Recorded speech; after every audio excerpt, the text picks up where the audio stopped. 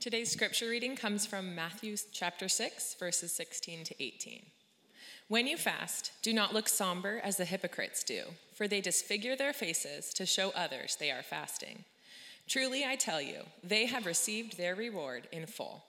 But when you fast, put oil on your head and wash your face, so that it will not be obvious to others that you are fasting, but only to your Father, who is unseen. And your Father, who sees what is done in secret, will reward you. This is the word of the Lord.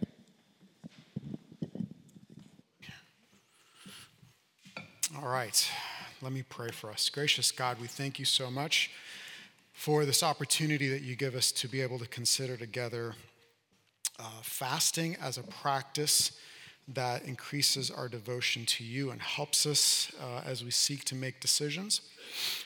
Lord, would you please help us now as we see and listen to the teaching of Jesus himself as he teaches us about the proper way in which to fast. In Jesus' name we ask this, amen. So as I said, we're going to take 2 weeks, this week and next week, to look at the topic of fasting. We're going to be looking at fasting and devotion this morning, and then fasting and decision making next week. So fasting is intentionally going without food for a predetermined period of time. Intentionally going without food for a predetermined period of time. It's not to be confused with abstaining from food, right? Abstinence from food. Many of you, if you've practiced, if you're familiar with like practices that surround Lent, for example, you'll give up sugar, you'll give up alcohol, you'll give up something. That's abstinence. That's different from fasting in the way that it has been historically and traditionally understood by the church. Fasting is really to go without food or drink except for water for a certain period of time. Now, why are we talking about fasting? Well, as I said a few minutes ago, right, we find ourselves in this situation where we've been moved out of the meeting location that we've had for a really long time. We're trying to figure out, okay, what does God have in store for us next as a church? And so we want to pursue God in that, right? We don't just want to be like, oh, well, whatever, let's find a new place, right? We actually want to see this as an opportunity that God is using in order to help us to follow him. So partly we're fasting because we're expecting God to provide, but we recognize that in that it's easy for us to predetermine what provision looks like, right? And so we want to fast in order to tune our hearts to what God is going to provide. We want to fast because we want to pay attention. We want to listen to what God has to say and what direction he wants us to take as a church. We want to fast because we want to prepare for what he has in store for us.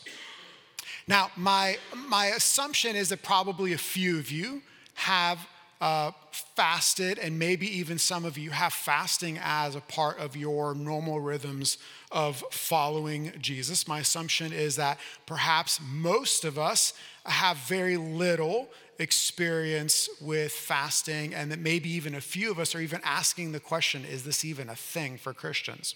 Right? We hear of like fasting in other religions, like Islam, for example, during the month of Ramadan, or Judaism. Is fasting even a thing for Christians? So let me just kind of clear the table for us and just say right up the bat, fasting is not the gospel.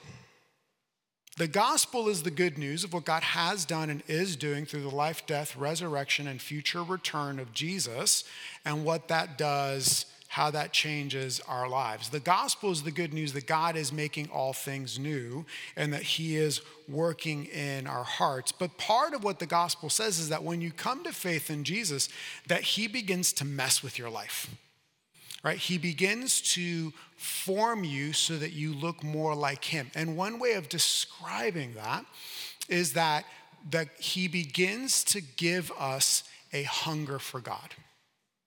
And so fasting is going without food. Fasting is voluntarily going into physical hunger in order to tap into our hunger for God. Years ago, when I was in college, my pastor, Dave Crandall, was discipling me. And I remember that, I don't remember what we were talking about, but I remember this conversation that we had together. We were in his office. in a study, and he said to me, he's like, Omar, I can always tell who you've been hanging out with by the way you're talking. I was like, oh, what are you talking about? And so he began to tell me, like, he could tell, like, which friend group I had been recently spending time with by the tone of my voice, how sarcastic I was being, the jokes that I was telling. And it ended up being a really profound conversation that really shaped me. I remember it to this day, right, where he began talking to me about how relationships can form you for good or for ill. And that is especially true of our relationship with God. Our relationship with God is a relationship that is forming us for good. And so when we fast to increase our devotion to God, but we do that because Jesus has already paid for our sin. Jesus has already brought us into the family of God. So fasting happens after faith, powered through the Holy Spirit. We don't do it in order to get God to love us more. We don't do it in order to manipulate God, in order to really listen to us so that he will finally be like, well, I guess if you're going to go without food for a few days, then really you actually do love me. And so therefore, I will do what you asked me to do. Fasting is going without food in order to heighten our ability to pursue God, and in order to say, I'm gonna withhold this from my life in order to tap into the hunger that I have for God. That title, Hunger for God, is the title of a book by a pastor named John Piper. I'm sure many of you are familiar with John Piper. And I use that name, and I recognize that in some circles, I have conversations with you. I realize that for some people, John Piper is a little bit of a polarizing figure right now. And so all I'll say is that John Piper's early works, this book was written in 1997, their tone is is different than some of the things that he's been writing more recently. And this particular book has had a profound impact. In fact, I picked it back up preparing for this sermon, and it was just as rich for me rereading it for probably portions of it for the third time as it was the first time that I read it. And this is what he writes. He says, we ache and yearn and fast to know more and more of all that God is for us in Jesus, but only because he has already laid hold of us and is drawing us ever forward and upward into all of the fullness of knowing him. So fasting is a way of deepening our devotion to God. So what we're going to do is we're going to look at Jesus' teaching. Jesus is teaching us right now. And this is what he wants us. He is giving us, he's telling us that he expects that we're going to fast. We're going to look at the expectation. We're going to look at the warning. That's where we're going to spend most of our time. And then we're going to look at the promise that he gives us. The expectation. So this teaching comes out of the Sermon on the Mount. So if you're familiar with the teaching of Jesus, you know that the Sermon on the Mount is probably his most well-known section of teaching. And in this particular portion of the Sermon on the Mount, what Jesus is doing is he's beginning to lay out for us certain spiritual practices that are hallmarks of what it means to follow him. Specifically, at the beginning of chapter 6, he's talking about giving money to the poor. And then he talks about fasting, and that's where the Lord's Prayer shows up. And now he's talking about fasting. And so in all of these, he is talking to us about the way in which we approach these spiritual practices that were benchmarks of Judaism. And he is saying, like, hey, these things are going to carry over into following me, but he begins to tweak them for us in some important ways. And so the expectation is you're going to continue in this practice of fasting. So I'm just going to give you a sample of all but one. There's one time in the New Testament where it says that the religious leaders were fasting because they made a vow that they were going to kill Paul. So take that one, put it off to the side. Not an example we want to follow. We'll put that over there. Here are the rest of the times that you see fasting in the New Testament, all right? And these are going to be slides. Luke chapter 6, the prophetess Anna is said that she was fasting, waiting for the Messiah. Matthew 4, Mark 1, Luke 4, Jesus fasting in the wilderness. So 3 of the 4 gospel accounts tell us Jesus fasted in the wilderness. Mark chapter 2, the disciples of John are said to fast. Mark 2, that's our passage here. That's not this passage. We have Mark 2, Matthew 9, Luke 5, and this passage here, Matthew 6, are all times where Jesus teaches about fasting. And then, so that's in the gospel accounts. And then you get to the book of Acts, and we have 3 instances in the book of Acts where we are told that Jesus' followers are fasting. We have in Acts 9, Paul is fasting after his conversion. In Acts 13, this is the passage we're going to look at next week, Acts 13. You have Paul, Barnabas, and several other leaders of the church in Antioch all fasting because they're trying to figure out what is God calling us to do next. It's from there that the missionary journeys of Paul will happen. And then in Acts chapter 14, Paul and Barnabas are fasting before they begin appointing elders for the church. I believe that's at the church in Ephesus. So that's just the Bible, right? And then what happens is that you begin to venture into church history, and what you see on the next slide is a list of this is not even close to an exhaustive list, right? But what you see here is a list of several prominent church leaders, men and women from different traditions, from Africa, from China, from Europe, who all taught and practiced fasting. And what you can see, I put the dates there so that you could see that from 100 AD till as recently as 1997, people who are theologians and pastors and teachers of the church have practiced and taught fasting. This is the expectation. But there's a warning that Jesus gives us. He says, when you fast, do not look somber as the hypocrites do, for they disfigure their faces and show others that they're fasting. Truly, I tell you, they've received their reward in full. But when you fast, put oil on your head, wash your face so that it will not be obvious to others that you're fasting, but only to your Father who is unseen. So fasting is experiencing physical hunger with a goal of fulfilling a deeper hunger. What are you hungry for? What Jesus is saying here is that it is possible for you and I to use spiritual practices as a way of satisfying our hunger for human approval. It's possible for us to do spiritual things, and the reward that we're seeking is the approval of other people. So what's specifically probably happening here? Judaism at this time had 2 prescribed fast days. They fasted on Mondays and Thursdays. And the reason that they were fasting on Monday and Thursday was because Rome was occupying their land.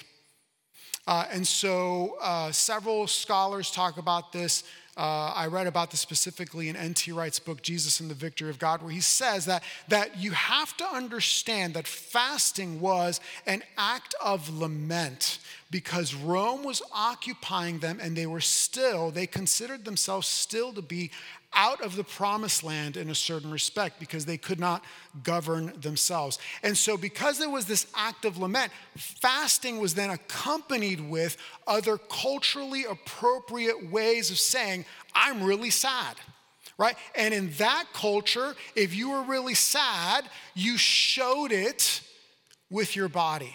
Right? What you would do with you would have the phrase, right? Sackcloth and ashes, right? Sackcloth was the clothes you put on, and ashes was that you actually had ashes on you, right? Somebody would look at you and they would say, that person is obviously grieving. Our culture does not do that.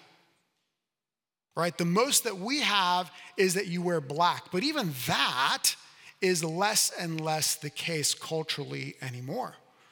I remember years ago, I was doing ministry in an area of Miami called Homestead with Youth for Christ, and we were doing ministry among predominantly Haitian and Mexican American youth. And the father of one of the young boys in the ministry passed away, and we went to the funeral. And you had, people wailing at the top of their lungs, throwing themselves physically on the casket, right, as an act of mourning. Now, you and I hear that, and you're like, that's not how we do things, right? So what Jesus is saying is like, hey, when you're fasting and you're attaching to it these practices of mourning, what's ended up happening is you're just getting the approval of other people because they're looking at you and they're saying, wow, aren't they really devout? They must really love God. So Piper says this, he says, if the reward you aim at in fasting is the admiration of others, that is what you will get, and that is all that you will get. In other words, the danger of hypocrisy is that it is so successful. So Jesus says, don't let anybody know that you're fasting, right? Because if your fasting is making other people put their attention on you, then what is going to end up happening is that the Lord is not going to pay attention to that kind of fasting. Your hunger for God is the thing that you should be pursuing. Now, that does not mean that letting other people know that your fasting is wrong. We know, for example, that Jesus fasted. All three of the synoptic gospels tell us. How did those authors come to find that out? Because Jesus said it. Right? We are told that Paul and Barnabas and the leaders of the church in Antioch and I think it's Ephesus all fasted. How do we know that? Because they talked about it, right? And so this is not to say that you're not allowed to talk about it, but it is saying you have to remember who you're doing it for. Now, the reality is that none of us here today are going to be fasting or doing really any other spiritual practice and probably drawing this kind of attention that's culturally specific to this day and time, right? This is thousands of years ago now. But there are ways in which we can do the exact same thing. So let me address two. I'm going to broaden it out a little bit, and I'm going to address two ways that we have to be cautious about how to do this. Two ways. First of all, there's the reality of social media. Right, so if you spend any time on social media, you know it is not uncommon to see somebody posting aspects of their religious practices on Instagram. Right, you're getting ready for your Bible study. You like curate the thing. You take a snapshot. You post that online. Getting ready for my devos with the Lord. Now, I'm not saying that that's a sin. Right, I'm not saying that that's wrong. But here's the question. Whose approval are you ultimately seeking in that? I'm not asking that as a rhetorical question in order to say you're obviously seeking the approval of people. I'm simply stating this is something that we all see on social media. And the question for us to ask is whose approval are we seeking? I'll be honest with you. You will hardly ever see me on social media. And this is the reason why. Because I started doing this and I was like, oh, I don't like this part of who I am. I'm going to kill it. And so I'm hardly ever on social media. You will hardly ever see me post anything. I thank you when you wish me a happy birthday on Facebook. I go and I was like, hey, everybody, thanks for the birthday love. And that's about the extent of my social media presence. Because this is in my heart. And I don't want to feed it at all. Now, the second group of people, the second kind of area that I want to address specifically for us this morning is those of us who are intentionally trying to engage in some facet of ministry. And I'm using that in the super broad sense. So let me parse that out for you, right? Some of us here today are vocationally, paid or unpaid, in ministry, right? Some of us, like that's how we pay for our shoes, or that's how we spend significant amount of time during the week through volunteering and things like that. We have talked about wanting to be a church that is intentionally making disciples. And so already we have men and women in this church who are investing in other people through discipleship groups and Bible studies and one-on-one relationships.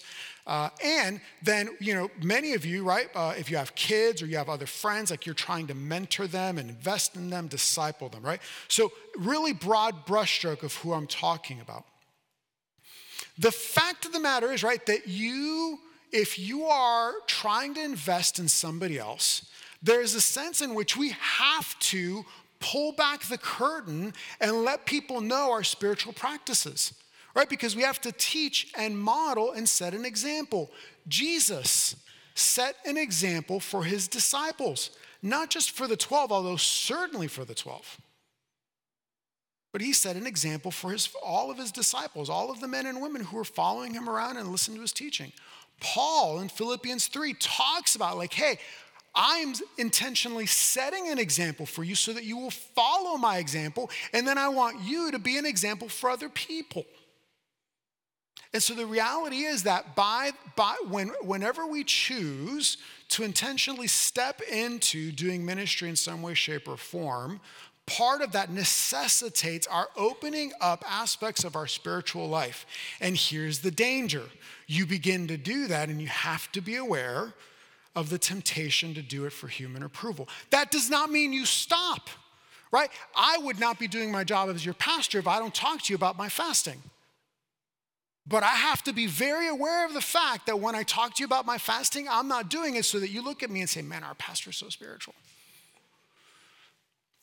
But that's the tension we have to hold on to. And so Jesus here is not negating that, but he's warning you, make sure you're paying attention to the reality of the temptation that comes when you are fasting and doing these spiritual practices. All right, so Jesus expects us to fast. He says, when you fast, right? It's an expectation. He's not saying if, it's when. It's not a command, but it's an expectation. It's not the gospel. The gospel is faith through Jesus Christ saves you. Faith through Jesus Christ reconciles you to God. But when you're saved, when you put faith in Jesus Christ, you're in relationship. And when you're in a relationship with Jesus, he likes to mess with you. And when he messes with you, he asks you to do things like go without food. Fasting is a way of deepening our devotion to God. But remember that it is only possible through our faith in Jesus and the power of the Holy Spirit that going without food will have any spiritual benefit whatsoever. Right? You can fast with no spiritual component to it. Look up intermittent fasting. You're going to find 3,000 hits on Amazon for intermittent fasting. Right? So there's plenty out there. We're just like, oh, we want to do this for the health benefits. That's there. But that's not what we're talking about. We're talking about fasting as followers of Jesus. And then there's this really strange thing that Jesus said. Jesus says this, right? Your Father who sees you will reward you. What on earth is that? Right? And I know some of you are like, no. That's like works righteousness. No, listen to what Jesus has to say. Years ago, I remember listening to a woman who was giving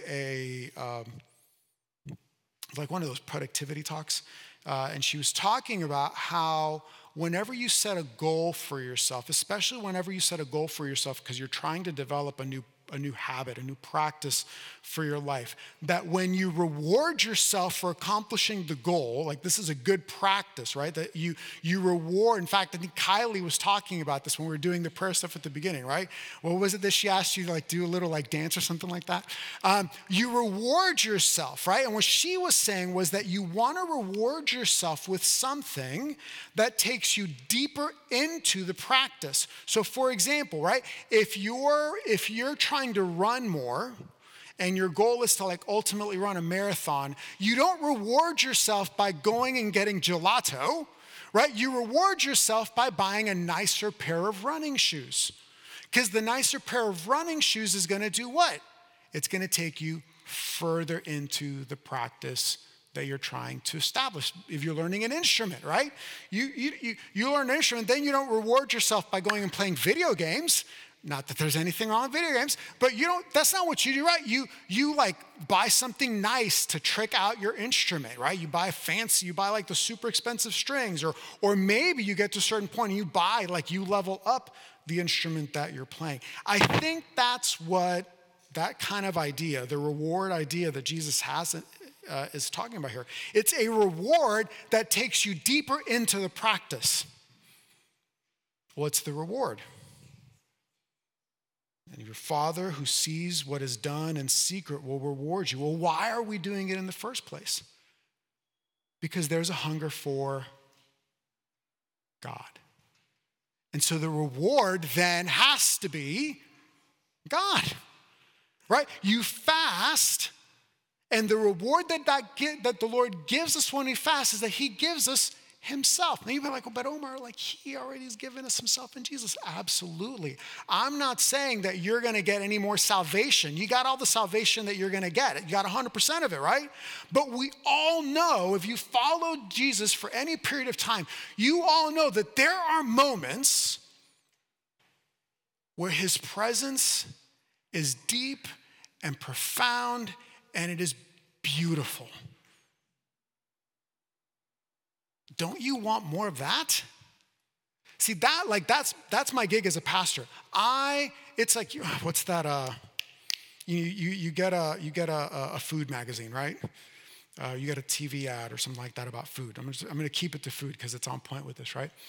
And the really great cookbook, the really great, gourmet back in the day. Food and wine now, not so much, but gourmet was great at this, right? You would open it up and you'd be like, oh, I want to make that, right? And so you'd go to the grocery store and you'd get these like crazy ingredients and you come home and you eat it and it's every bit as good as you was like, oh, this is great. That's the Christian life, y'all, right? Except in this weird kind of thing that God says, hey, the way to get there is in part by going without. That one way, it's not the only way, but one way to experience the reward is by saying, I'm going to die to my physical hunger. You know what happens? I fasted last week. This was maybe 2 weeks ago. And I had to go to the post office in the East Village. So frame of reference, East Village, okay? And I'm walking from the Moniker warehouse to the post office in the East Village. Now, if you've walked in the East Village, you're not going to encounter the most pleasant smells when you're walking in the East Village. I tell you that every restaurant I walked past, it was like they were sending an aroma missile to my nostrils, enticing me to go in. I don't think I ever craved a Lola taco as much as I did walking to the, and it was just this fascinating moment. I'm like, I could totally go eat a Lola taco. Nobody knows that I'm fasting today except my wife. I've got cash. Like I could even hide it from her. And then I was like, do I really love a Lola taco more than Jesus? No, I don't love a Lola taco more than Jesus. Now, here's the thing, right? That the reward is God. However, the God that we serve is a God that loves to give gifts. And so we do see instances in Scripture, we're going to look at one next week, where people pursue fasting because they're like, Jesus, we need you to show up. We need something. And the primary motivation is hunger for you, but the reality is we got to figure out what's next, right? And this is what you're going to see next week in Acts chapter 13. So it's not to say that God doesn't provide gifts, but as Piper says, he says, the reward we are seeking is not first or mainly the gifts of God. The reward we are seeking is God himself. He is your reward. And so I'm inviting you to join me. I hope that what I have accomplished today is to give you this beautiful gourmet ad of something, and that you're sitting there and you're saying to yourself, I want that. And so we're inviting you specifically three things. Tomorrow night, 6:30, my house. We're going to go into 4 weeks where we're going to study fasting together. The material's great. I've done it before. It's really well done. And we're going to fast. We're going to pick a time to fast as a group of people. And I've already been praying for this, but I'm praying that God will use that for those who sign up. We already have 3 people who signed up. I'm praying, and I'm going to be charismatic Presbyterian. I'm expecting that God is going to do something with that. I'm expecting it. I realize Monday may not work for everybody. That's okay. So if you click through the place where you would sign up to be part of the group, there are resources, books. This book, I mentioned this book, and there's another book. There's a series of podcasts that are actually connected to the curriculum that we're going to be doing.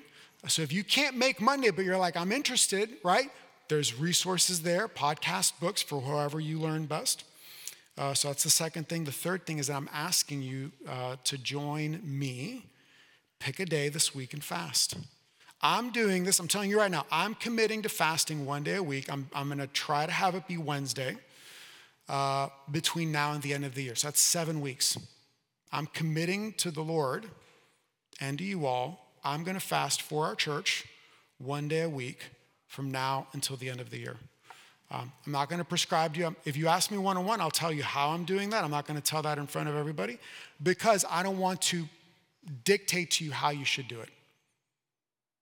Right? And that is that part, there's that tension, right? Like I'm telling you my spiritual practice, but I'm going to put up a guardrail that says like, I'm not going to go that far because I want to be careful with my own heart that I'm not doing it for your approval.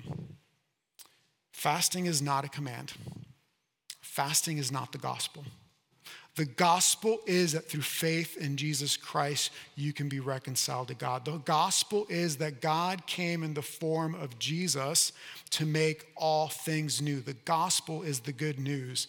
When you come to believe the gospel, Jesus loves to mess with your life. And one way that he invites you to mess with you is to say, when you fast, do it for me, do it for the Father, and then you're going to get the reward. You're going to get the Father. You're going to get more of him. And that's what we want. All right, let's pray. Gracious God, we thank you so much for the teaching of your son, Jesus, that pushes us in ways that are uncomfortable, that challenges us to do things that are inconvenient and annoying. And yet, by doing these things, we are recognizing that you choose to work as we empty ourselves, as we follow your example. Lord, I pray for us as a church right now. I don't know what you have in store, but I pray that you would allow this season of fasting to have a profound effect on us as a church. I ask, Lord, that you would be pleased to use fasting in the lives of those who participate in such a way that we experience tangibly your presence. Lord, I ask that you would allow this to have a profoundly formative effect on us as your disciples. And I ask that you would, as we seek to do this together, that you would please provide, that you would help us to pay attention, that you would help us to pursue you, and that you would help us, Lord, to see your provision and not predetermined. And we need your help to do all of that. We ask this in the name of Jesus, who has given us this teaching. Amen. All right, let's